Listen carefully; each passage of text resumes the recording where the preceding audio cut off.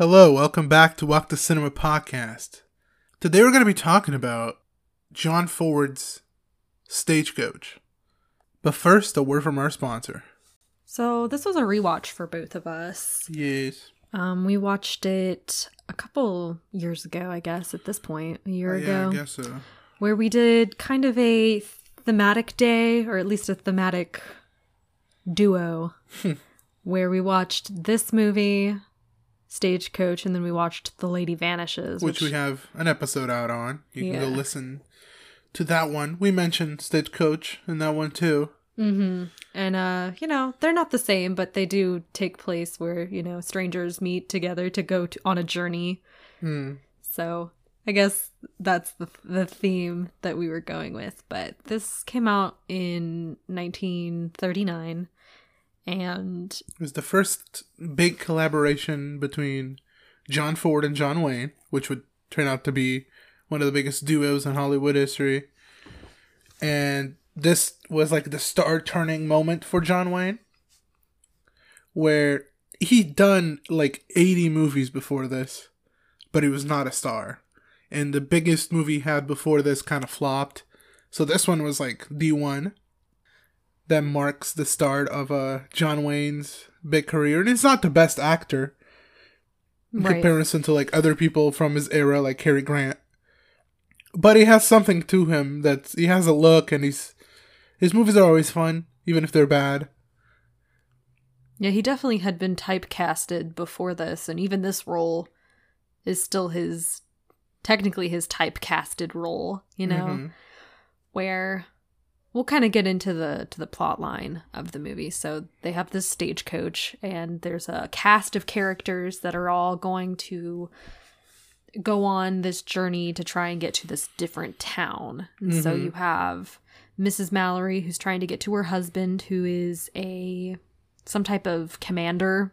I think more importantly, she's pregnant. Yeah, but about to burst. We don't really know that yet. Okay, sure. We just know that she's trying to get to her husband. We have Dallas, who is a prostitute. We also have Doc Boone. Yeah, and both of those characters are kind of expelled from their communities. Yeah, because Doc is, he's pretty much drunk all the time. And so he's not very helpful to their little community. And then we have a priest who, I'm forgetting his name, but he's kind of meek and timid. And then we have a volunteer that goes with Mrs. Mallory to basically protect her, because the carriage is basically, they tell their people that are going on it that they're going through Apache country. Yeah, and there's the threat of Geronimo.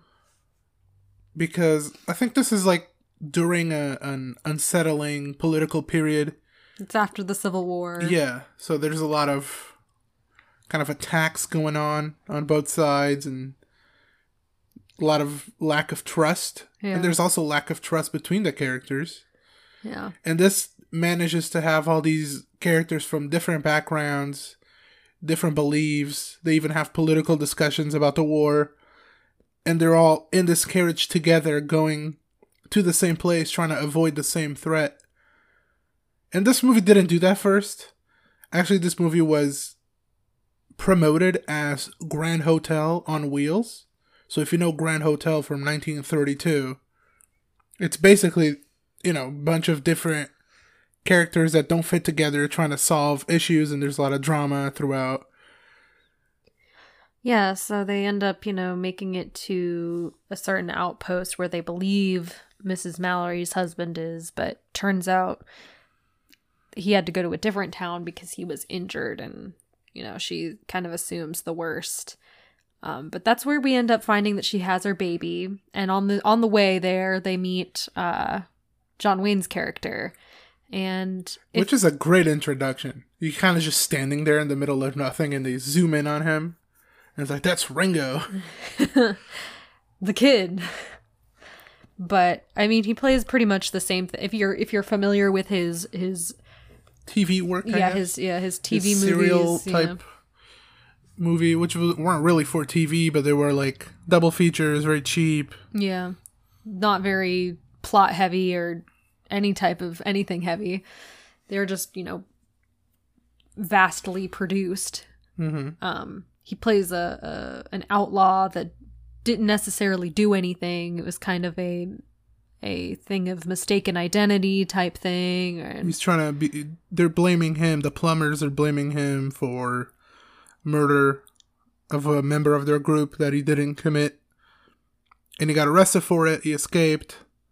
And now he's kind of wanted, but the people in the carriage need him. Yeah, for protection, because they're still scared that Geronimo's group is going to kill them. So they know that at least he's a good shot. So they use him for protection, but under the guise that the sheriff that went with him, I guess, he's a sheriff, right?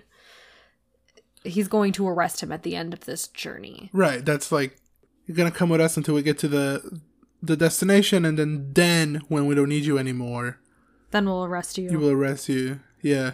So it's all throughout, he's kind of like planning an escape. And there's this love interest with Dallas. And he tries to involve her in the escape. But she feels, Dallas is an interesting character because, she's a prostitute, but I at least on this second watch, I think I picked up more that everybody knows except for John Wayne's character that she's a prostitute, because he's not really a part of the community that everybody else is. And some of them are coming from different towns, but they know. Yeah. Well, at least they saw the spectacle of them being kicked out, Yeah. So. And Claire Traver, Dallas, was the star of the movie at the time. She was the highest paid actor in the whole film. And she was the most known face. And I think her character is the best one in the movie. Well, she's at least the more dynamic one, because she does feel like she doesn't deserve happiness, kind of. And, she tries to be kind to others, like for example, she tries to get Mrs. Mallory to lean on her while they're riding in the carriage. And Mallory is kind of like, and I'm good. And when they offer them water, Mallory drinks out of a silver cup. And then Ringo's like, you're not going to offer Dallas any. And then when they give Dallas water, she has to drink it out of the canteen. Because she's inferior, in a way, at least to them. And it's like the little nods that, like... They don't even see her as... everyone looks at her like a prostitute, including Mallory. And Ringo's the only one that likes her and believes her to be the same as others. Yeah. Because I don't think there's superiority when it comes to this type of thing. We're all in the same stagecoach. We're all going to the same place. Yeah. Why is everyone acting like she's worse than us? Yeah. And she, as the movie goes on, she does help Mrs. Mallory when she gives birth, and she takes care of the baby while she sleeps, and, all this other stuff. She proves that she is a good person, And so, like, the opinions of her, at least in the group, become different, And at some point, Ringo proposes, and she doesn't accept or, reject, because she gets interrupted. But she asks the doctor if she's even worthy of having the proposal, of being happy, And it's definitely a touching moment, I guess. All the characters change, though. Yeah. Like, the doctor stops drinking. Ringo is proven to be the hero and not the villain of the story. Like, people believe that he didn't do it. Yeah. And he saves the day. This is a very traditional film in that sense. In every sense, this is a very traditional film, and I think that's why it's so great. Like, it's such a good example of filmmaking because it's so traditional and by the book. Not everything is necessarily by the book. There's a lot of scenes where you can see the roof or the ceiling of houses while they're inside of the house. And that's not a traditional way of shooting inside of the house unless you're trying to portray like claustrophobia or something like that, like tension. Mm-hmm. So not everything is traditional, but this is such a good example of filmmaking. If you're gonna make a movie, like you're planning on being a director that makes movies, I think this is a movie you gotta watch and analyze for the traditional feeling of it. Of course, it's a classic, and it's like a good example of why a lot of Westerns are good, and they're not just this cheap genre like they were believed to be at some point. Right. This is also an early sound Western, because Westerns fell out of favor with sound movies. Like, they're still being made, but not regarded highly, and this was. I think part of that is because you had so many Western movies being made for, like, we say they're TV, but, you know, before that, you know, you had to go to the theater to watch it, and it was like, you paid whatever the price of a ticket was, and you got to see, like, 2 or 3 of these John Wayne movies. But that's what you had in, like, 80s, 90s with horror, where everyone could make one and everyone was making one, so, like, it was regarded as this genre that doesn't matter. And even to this day, when you look at the big awards and the big people, like at the Oscars, they kind of disregard horror movies. Westerns aren't disregarded as much because there's very few being made, and they're mostly by legends. Yeah, nowadays. Yeah, so they like Power of the Dog is a recent one that almost won Best Picture, was very close to it. But if there's the amount of Westerns coming out as horror movies, I don't think the notion would have changed. Right. I agree with you to some degree. I think this movie, for me, overall, is aged.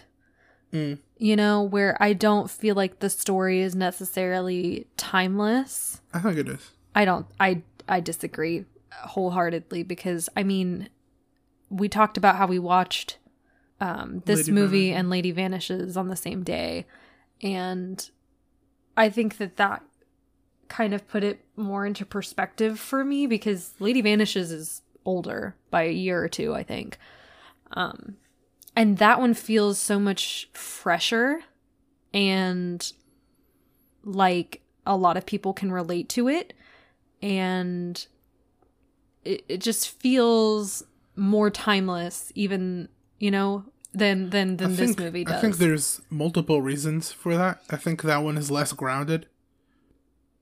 You know, it's about an international spy at the end of the day, so it's less grounded in what would have happened. And the other factor is that this one is set in the 1800s, so automatically it's going to feel older.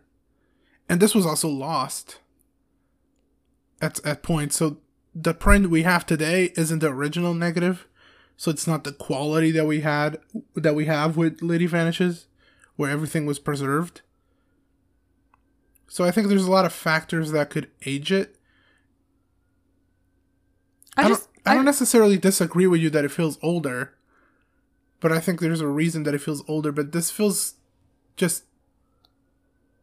It's so good. It's so well done and so well put together. And the characters are interesting. The tension is there. I think everything is just done well. I understand that some people might not think anything is done, like, great, but it's at least done well. Yeah, I would say it's still done well. I just feel like I don't connect to the movie as much, and I feel like, you know, I'm pretty sure it did do fairly well when it came out. Mm-hmm. Like, this movie it's not like one of those movies where it did awful, and now that we've rediscovered it, we have an appreciation for it. It did well. It did well from the beginning. It was, I think the concept at the time was very popular. That's why, again, they marketed it as Grand Hotel on Wheels, because that's already a movie that did well and people like. And it did so well at the time that even, like, Orson Welles was inspired by it to make Citizen Kane a couple years later. So it was an unknown, and it didn't flop or anything like that. It did very well. Yeah, but my point with that was that, like, it doesn't resonate with audiences today as much as I think it did back then. I disagree. I may be biased because I don't necessarily like Westerns all that much, because it's just not a genre that speaks to me in any way. I think that a lot of the things that made Westerns popular back in the day and even today to some degree is the romanticization of America when we were still building it. Sure. And there was like, you know, basically a world of unknown that like man could conquer, and he was his own rule maker. Because even when you had outlaws, right, it's not like they could catch you easily, you know, or they didn't have GPSs or so yeah, you either were the outlaw and you know, you had the outlaw centric where they were smarter than everybody else, and you know, they were either doing good but they were being blamed for something, or you know, they were like basically like a Robin Hood type situation. Or you had the opposite where like the main character, the John Wayne character, was like the sheriff of the town, and he was so smart that he kept everyone safe from the bandits or the Native American group that the particular movie wanted to target type thing. This is very much like do-gooder, red-blooded American movie. Yeah. But it doesn't bash you over the head with it, which I appreciate. I think it would be a lot worse if it was like so much about John Wayne rather than the group of characters, because it's about the group. It's about the people in the carriage. It's not about one of them. Even though he saves them, right? And they need him. They kind of need all of them. They need Dallas to protect the baby. They need the doctor to be a doctor, right? Yeah. They need Buck to drive the carriage. They need the sheriff. They need everyone to some extent. More than just like they're all hiding behind John Wayne as he shoots his gun. Yeah. No, I get that. I'm just trying to explain why maybe Westerns aren't my favorite thing. It's just because it's... But besides being a Western, you know, and besides being John Wayne or John Ford, this is just so well done. Like, I can't express that enough. It's all the techniques done by someone that knows them well. Yeah, and I will say that this is one of the earlier movies that I've at least experienced where you have like these really wide shot moving images where they basically have a high-speed chase being shown, where you have the carriage being pulled and then you have all of the Geronimo's men trying to go after them. Yeah, those are the part that were done in Arizona, in the valley that John Ford grew to love, and he did a lot of movies there. Everything else was done in studio. Yeah. The inside of the carriage and all the indoor sets. Yeah, but you have this really, I would assume it's intricate setup. Oh, they're extremely difficult. Yeah. And you can't mess them up too many times because... You don't have the horses.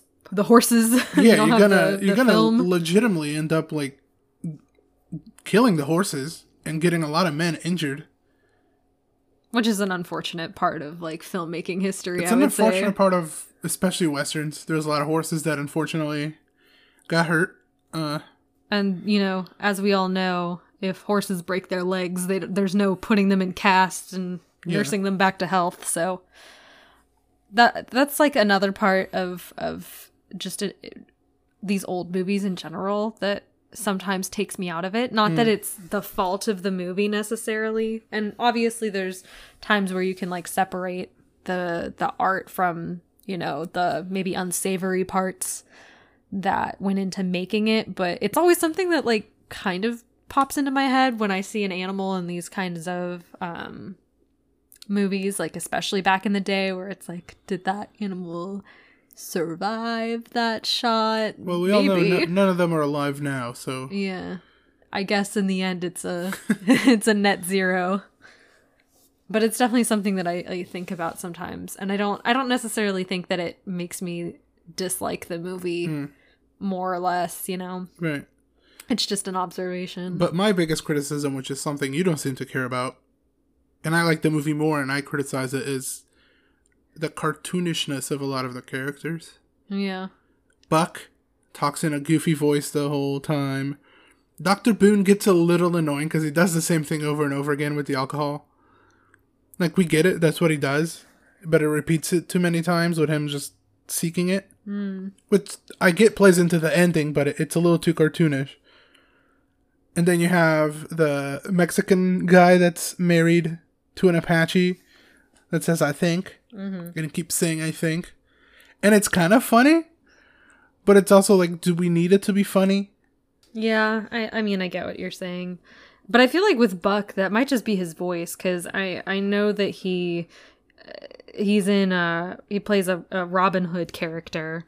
It might be his voice, but he was definitely casted for it, I feel. Yeah, probably. I feel like he was casted because that voice would fit what they wanted out of that character. Which is not a serious character and all that, but his voice is a little annoying. You can't change it. It's not the man's fault. No. I mean, I get the criticism. It's just not something that I necessarily, like, paid it that much attention to. Because it wasn't, like... I don't know. I feel like I just dislike the movie for... it's not that I dislike it. I enjoy watching it. It's a fine film, I think. And especially, you know, culturally, historically, it's relevant and important. But I just... from a storytelling position and a genre position, it's just not my favorite and not something that I would like hold dear. So what's your rating? I give it a 7 out of 10, which I know you think is low, but I feel like that's as fair of a rating for me as I can possibly give it. Because again, like I said, this isn't a movie that I particularly enjoy on a great extent, you know? Like, the story's good.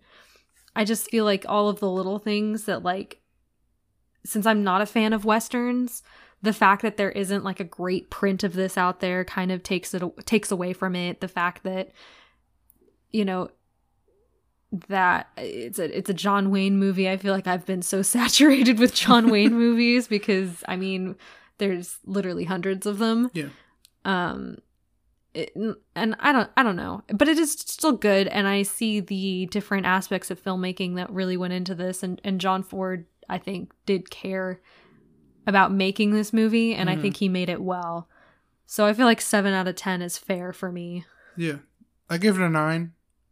When I earlier gave it a 10 the first time we watched it. And now I dropped it.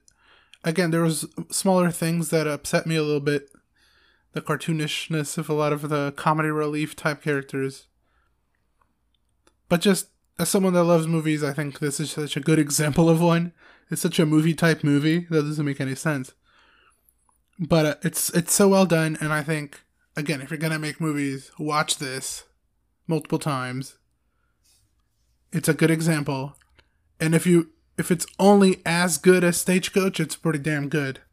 And you gotta be someone that knows what they're doing to make something that comes out this good.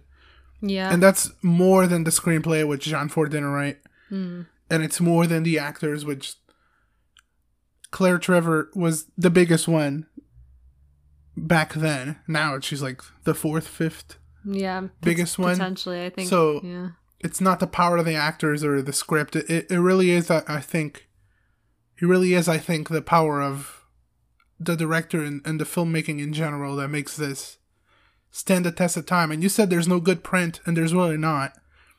If you have HBO Max or Criterion, watch those. Those are the better prints. Yeah. Prime Video and Tubi and like the free services have like the crappy print.